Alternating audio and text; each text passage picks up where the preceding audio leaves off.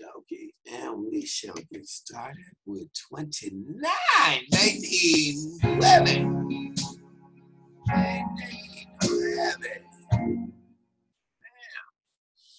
Hold on to that one for 1 second. Hold on for that. Just hold on that 1 second.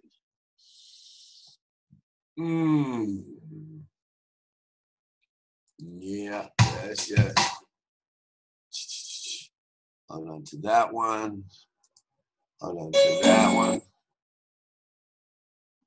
And yeah, let's do that.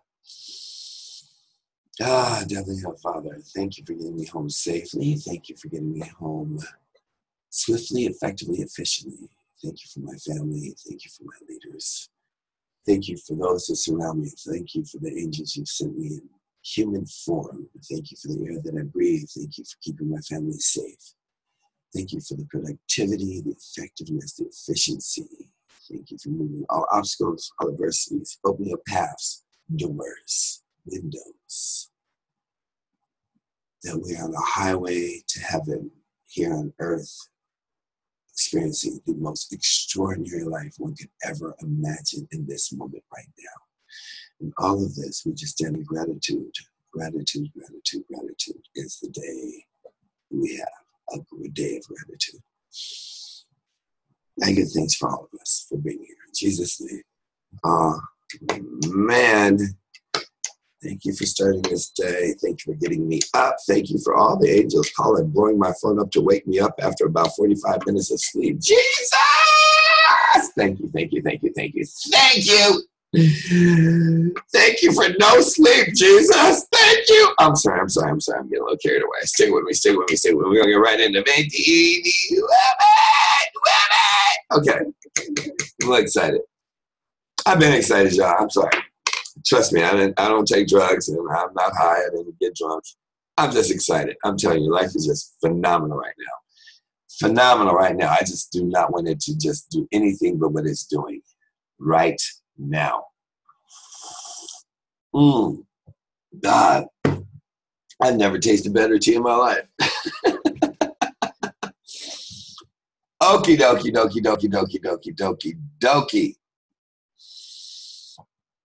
Oh, man. All right. Proverbs 29, rulers, servants, and the fear of man. The fear of man. Okay, let me turn this sound. See, that was a hint. Okay. Can you guys still hear me? Jackie, Francisco? Good. Those noises, an old man. I'm starting to feel like I'm Noah up in here, and I just got off the boat.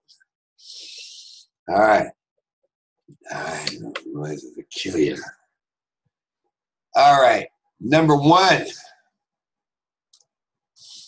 He who is often rebuked and hardens his neck will suddenly be destroyed, and that without remedy. Well, as in many places in the Bible, the hard neck is used as a figure of speech to speak of the stubborn attitude that resists and disobeys God.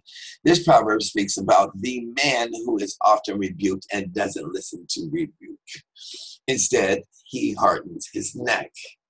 This stubborn, rebellious man continues in his disobedience for a long time until he is suddenly destroyed, and there will be no more hope for him without any remedy. This describes the kind of person who thinks little of God, merciful, patient, and assumes judgment will never come for his continual rejection of wisdom and stubborn heart against God.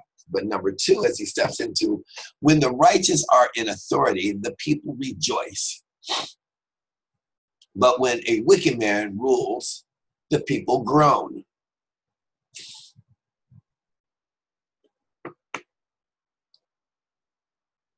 It is to the benefit of the community or nation when the righteous are in authority. This shows that when the righteous govern, it should be for the benefit of the entire community, not only their own interests. Hence, we've been saying this throughout all of Proverbs. It's not about you. It's about leaning on the authority or on the understanding, on the wisdom of God. Solomon goes deep here, both the oppressions and mischiefs which they feel, and for the dreadful judgments of God which they justify fear.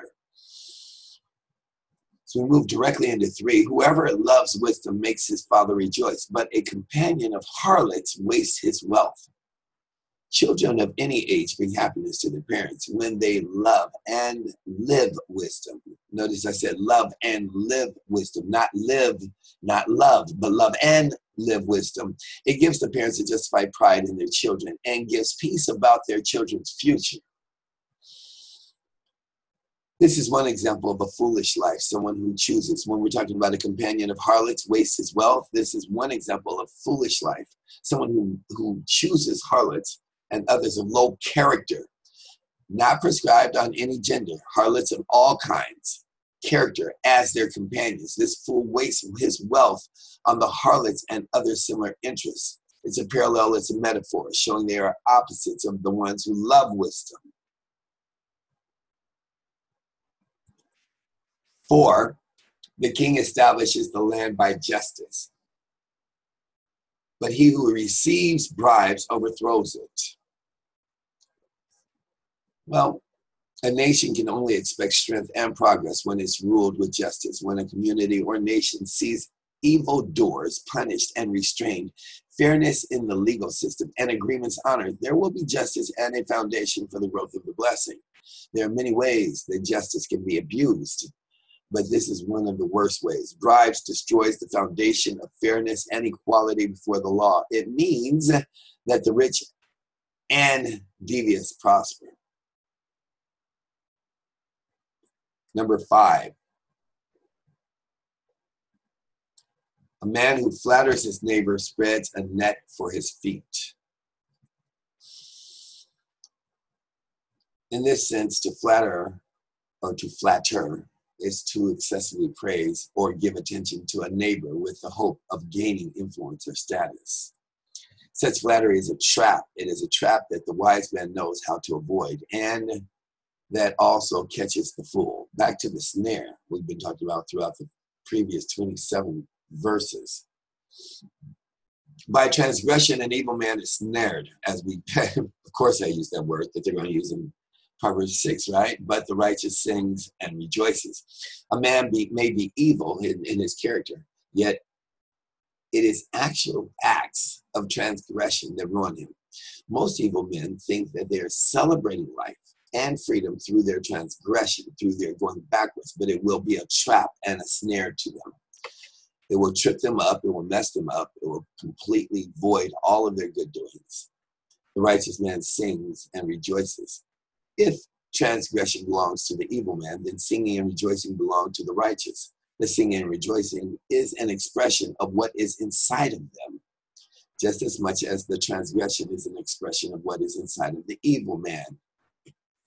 7, the righteous consider the cause of the poor, but the wicked does not understand such knowledge. One mark of the righteous man or woman is that they care for the poor. It is more than a response of feelings of pity. It considers the cause of the poor. It is thoughtful compassion in action. Those who are wicked, rebellious against God and his wisdom, can't even understand such compassion since it does not directly serve their self-interest. They can't understand it. They can't overtake it. They have no comprehension in this verse. As we move into 8, scoffers set a city aflame, but wise men turn away with wrath. But wise men turn away wrath, depending on what version you're looking at. In the family of fools, the scoffer are some of the worst offenders. We've already identified this many times over. They are so settled in their combativeness, their cynical rejection of God and his wisdom, that they may bring the judgment of God and fury of man against their own city. The opposite of the scoffer is the wise man, obviously. And of course, we're making the distinction black and white as we've done through the entire book. Collectively, wise men have the understanding, character, and righteousness that may turn away God's wrath. 9, if a wise man contends with a foolish man, whether the fool rages of laughs, there's no peace. Let me say that again. Forgive me for moving fast.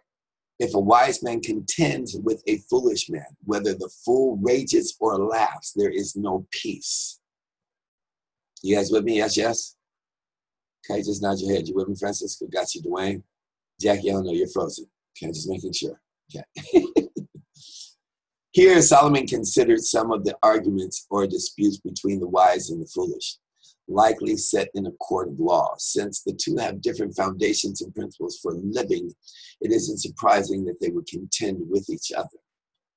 When two such different people contend, normally there will be no peace. The fool will respond with either anger or mocking, but neither will lead to peace. This should teach the wise man to be cautious about contending with the foolish man. I don't know, I like the simpler way of saying it, and that is, if you talk to a fool, you'll be a fool, because you're just having a foolish conversation. It just makes sense. Have you ever had that conversation? You're like, why am I having this conversation? This is just a stupid conversation. I'm stupid for having the conversation. Oh my God, this is stupid. And you just want to beat yourself up for even bowing down. It's crazy. The bloodthirsty, 10, the bloodthirsty hate the blameless, but the upright seek his well-being. There's a fundamental opposition between the bloodthirsty and the blameless. Those given to violence and brutality simply hate the blameless, both because the life and message of the blameless convicts the bloodthirsty, and because the bloodthirsty hate all the blameless stand for.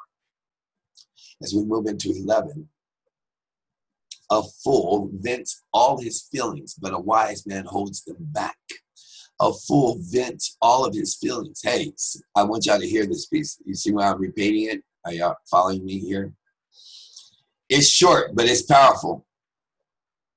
Talk about separating your emotions. A fool vents all of his feelings. Separate your emotions from your task at hand and the conversations you're having. But a wise man holds them back. This is probably my favorite part of 29. It's 29:11. You might want to write that down. It is nature and natural for a fool to think that everyone is interested in all his feelings and that he has some obligation to inflict all his feelings on others. This is a foolish offense to self-respect, self-restraint, and courtesy towards others. The wise man knows that there is a time and place to vent one's feelings, but one should never imitate the fool in exposing all of his or her feelings. 12. If a ruler pays attention to lies, all his servants become wicked. All of his servants become wicked. Now watch this. Anyone in authority will have many who want to use his or her power and position for their own advancement. Some of those may use lies to influence, frighten, manipulate, or simply deceive the ruler. The wise ruler pays no attention to lies, to gossip, to murmurs, to conversations in the hallway, to people leaning to the left or right. See, when the servant sees that the ruler can be influenced by lies, when the servants see that the ruler can be influenced by lies, it encourages them to lie. Deception is rewarded and telling the truth is discouraged. The atmosphere, the environment around that ruler and his servants become poisonous, toxic, and incompetent. Oh, I'm sorry, this is a little bit triggering here. Stick with me. 29:13. The poor man and the oppressor have this in common. The Lord gives light to the eyes of both. See, it is difficult to think the two greater contrasts than the poor man and the oppressor. I mean, despite their great differences, they have something in common. God gives some kind of light, some kind of revelation in creation and conscience, that God sends that third eye, that gut feeling to every person. Romans 1:19-21 tells us about this. One may obey or reject God's message in that light, but God gives light to the eyes of both. 14. The king who judges the poor with truth, the king who judges the poor with truth, his throne will be established forever. Not ever, ever. They should have a slang Bible written. Maybe I'll do that. Ever, ever, ever. Just say, part of the responsibility of a king or any leader is to make judgments, and sometimes those regarding the poor and disadvantaged. The king or leader must be careful to not show partiality against the poor, but to make judgment according to truth. That king who refuses to show partiality and judges the poor according to truth can expect to have a long reign. Their reign will be blessed by God and received by the people. 29:15. The rod and rebuke give wisdom, but a child left to himself brings shame to his mother. Here we learn through correction. Jesus himself learned through suffering in Hebrews 5:8 as a reference point. So should we not despise God's use of either the rod or the rebuke. No one is above learning through discipline. No one. Discipline is the order of God's government. Parents are the dispensers of it to their children. Let correction be first tried, and if it succeeds, let the rod be spared. If it succeeds, let the rod be spared. If not, let the rod do its work. As we look at a child left to himself brings shame to his mother. The second part of 15, the principle of the first line of this Proverbs is especially true regarding children. Children who are never trained with loving correction often bring shame to their parents. 16. When the wicked are multiplied, transgression increases, but the righteous will see their fall. There is something of a multiplication effect in the advance of wickedness in some way. When the number of wicked people is doubled, then it seems transgression increases 4 or 5 times. This is welcome assurance when it seems that transgression increases. The righteous must not despair. God is still in control. Though the wicked are multiplied, God will not allow them to triumph in the end, and they will fall and fail. 17. Correct your son, and he will give you rest. Correct your son, and he will give you rest. Yes, he will give delight to your soul. Many proverbs speak of the importance of correcting and training our children. If we leave them to themselves, to their peers, or to their culture around them, and fail to correct them ourselves, they will be an ongoing source of trouble and strife, giving us no rest. A lot of parents want to think, I don't want to actually go in on them. I don't want to put a rod to them. I don't want to give them another lecture. Maybe they'll learn if I just have a simple conversation. But it's the sternness that will actually save them from going to jail in a lot of cases, or getting into even worse trouble, or constantly repeating the problems that they create around you, them, and everything else in their space that actually lead to something of a demise. Every parent wants this delight of a soul. When we look at the second part, yes, he will give delight to your soul. Everyone wants a delighted soul, being proud of their child. This is a sense in which God appeals to our own self-interest. If you won't correct your son because it is for him, then do it because it is good for you.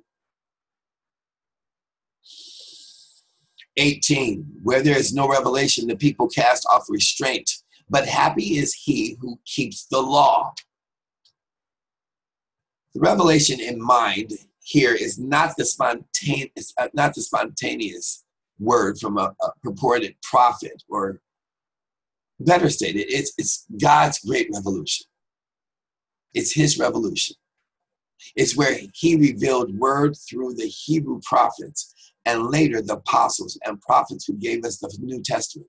When God's word is unavailable or rejected, the people cast off restraint. They no longer have a standard greater than their own feelings or current oppositions, let alone their opinions. The word hazen, H-A-Z-O-N, refers to divine communication to prophets. It's spoken of in 1 Samuel 3:1, and not to an individual, not to a personal goal that may be formed. Vision is to be taken in its exact sense of the revelation of a prophet receiving. There's a lot that goes into this specific verse. where divine revelation and the faithful preaching of the sacred testimonials are neither reverenced nor attended, the ruin of that land is at no great distance. No greater calamity, therefore, can be than the removal of revelation. Where revelation is withdrawn from a church, the people perish in ignorance and delusion. See, the people cast off restraint. That part right there in the verse, this principle was lived out in Israel's history, specifically in Judges 17:6, 21:25, and 1 Samuel 3:1. It's referenced 3 times in the Bible, in Scripture. All describe such times when God's word was abandoned and the people lived with no restraint, cast off restraint, or better said is like this, or is made naked, stripped of their ornaments. God's favor and protection as the word is taken. Exodus 32:25. Very powerful right here. When we're looking at 18, it gets into it, right? So look at this. In contrast, as we talked about, happy is he who keeps the law. In contrast, there is happiness and contentment for the one who keeps the law. In this sense, the scripture is something like a guide given to us by our owner and creator, telling us how to live a wise and blessed life. It is within restraint, but not in an oppressive sense. Only a fool thinks that all restraint is oppressive.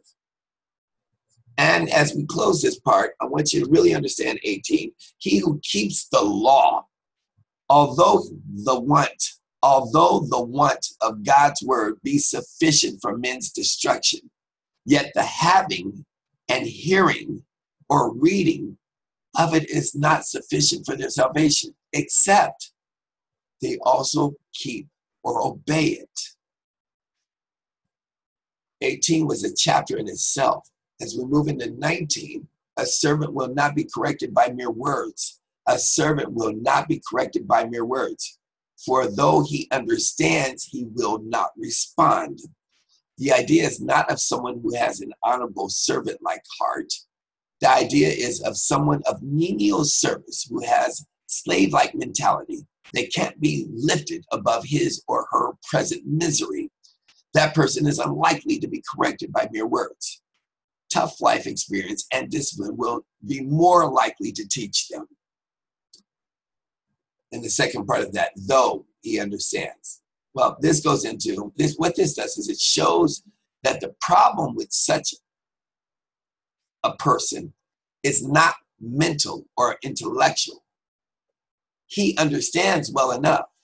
The problem is that he will not respond. It will take a lot more than words to get him or her to respond and learn wisdom. Will not respond. And I quote from Paul, either by words expressing his readiness or by deeds, speedily and cheerfully performing thy commands, but will neglect his duty, pretending that he did not hear or understand thee. 20. Do you see a man hasty in his words? Question. That's a question. There is more hope for a fool than him. Proverbs often teaches us that a mark of a fool is that they don't have control over what they say. They're hasty in their words. See, Solomon, he understood that the man hasty in his words was a special kind of fool, a super fool, lacking wisdom. His impulsive speech sets him up beyond the hope of even the normal fool. I've never even heard of a super fool, but I know that there are some out there. There are some super fools out there. Believe me, me. He who pampers his servant from childhood will have him as a son in the end. The idea is of a man who is overly soft and generous towards his servant. He worries too much about making life easy and pleasant for his servants. This isn't always in a good sense, meaning we'll have him as a son in the end. This isn't always in a good sense.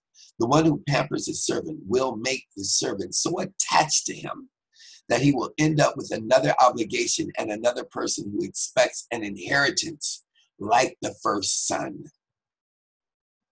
22. An angry man stirs up strife, and a furious man abounds in transgression.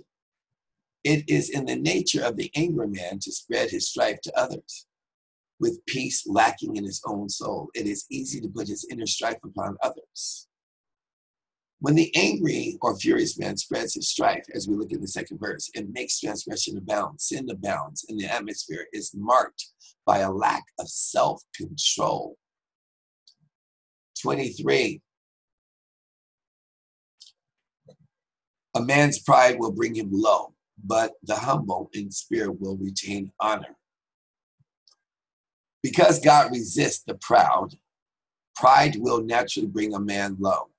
Like Satan, the one who hoped to rise higher through his pride will fall. Just as much as God resists the proud, he also gives grace to the humble. God's gracious blessings to the humble in spirit mean that they will gain and retain honor. 24, whoever is a partner with a thief hates his own life. He swears to tell the truth, but reveals nothing.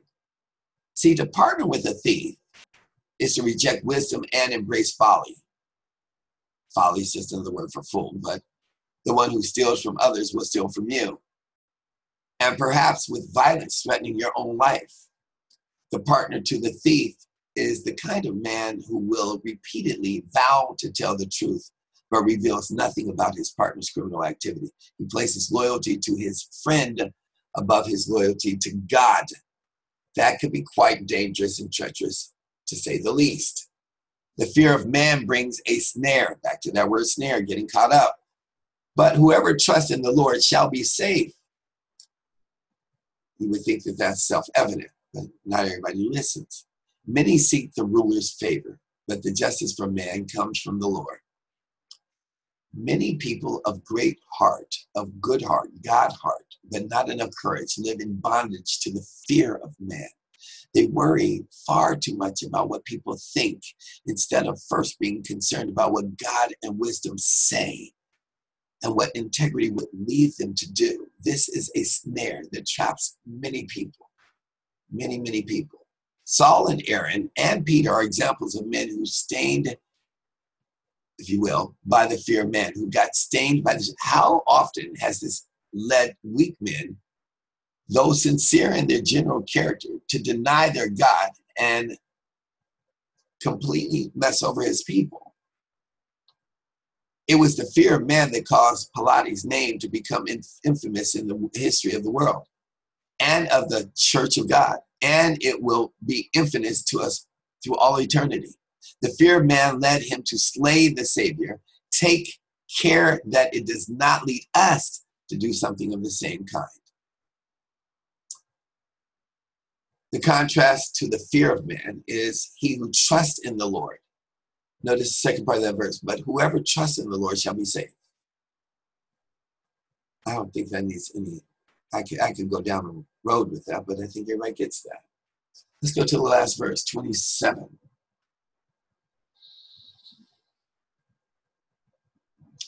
27, an unjust man is an abomination to the righteous, and he who is upright in the way is an abomination to the wicked.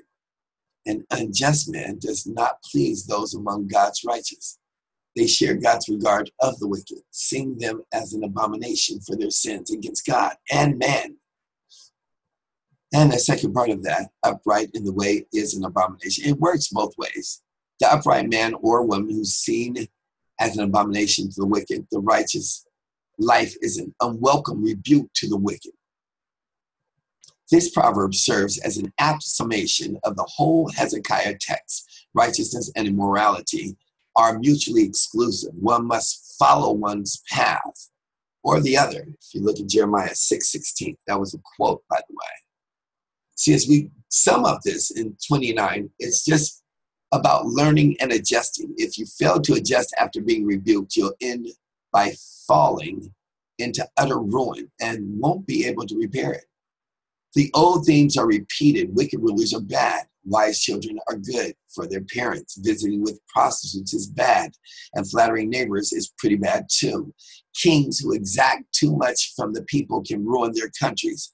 And fools and scoffers are still verboten. If the wise try to bring fools to the court of law, it leads to the endless ridicule and ranting. So avoid doing that as well. The wise know how to hold back their anger. That means hold your tongue, shut up. God makes jerks also, is what we get into in the latter part of this chapter.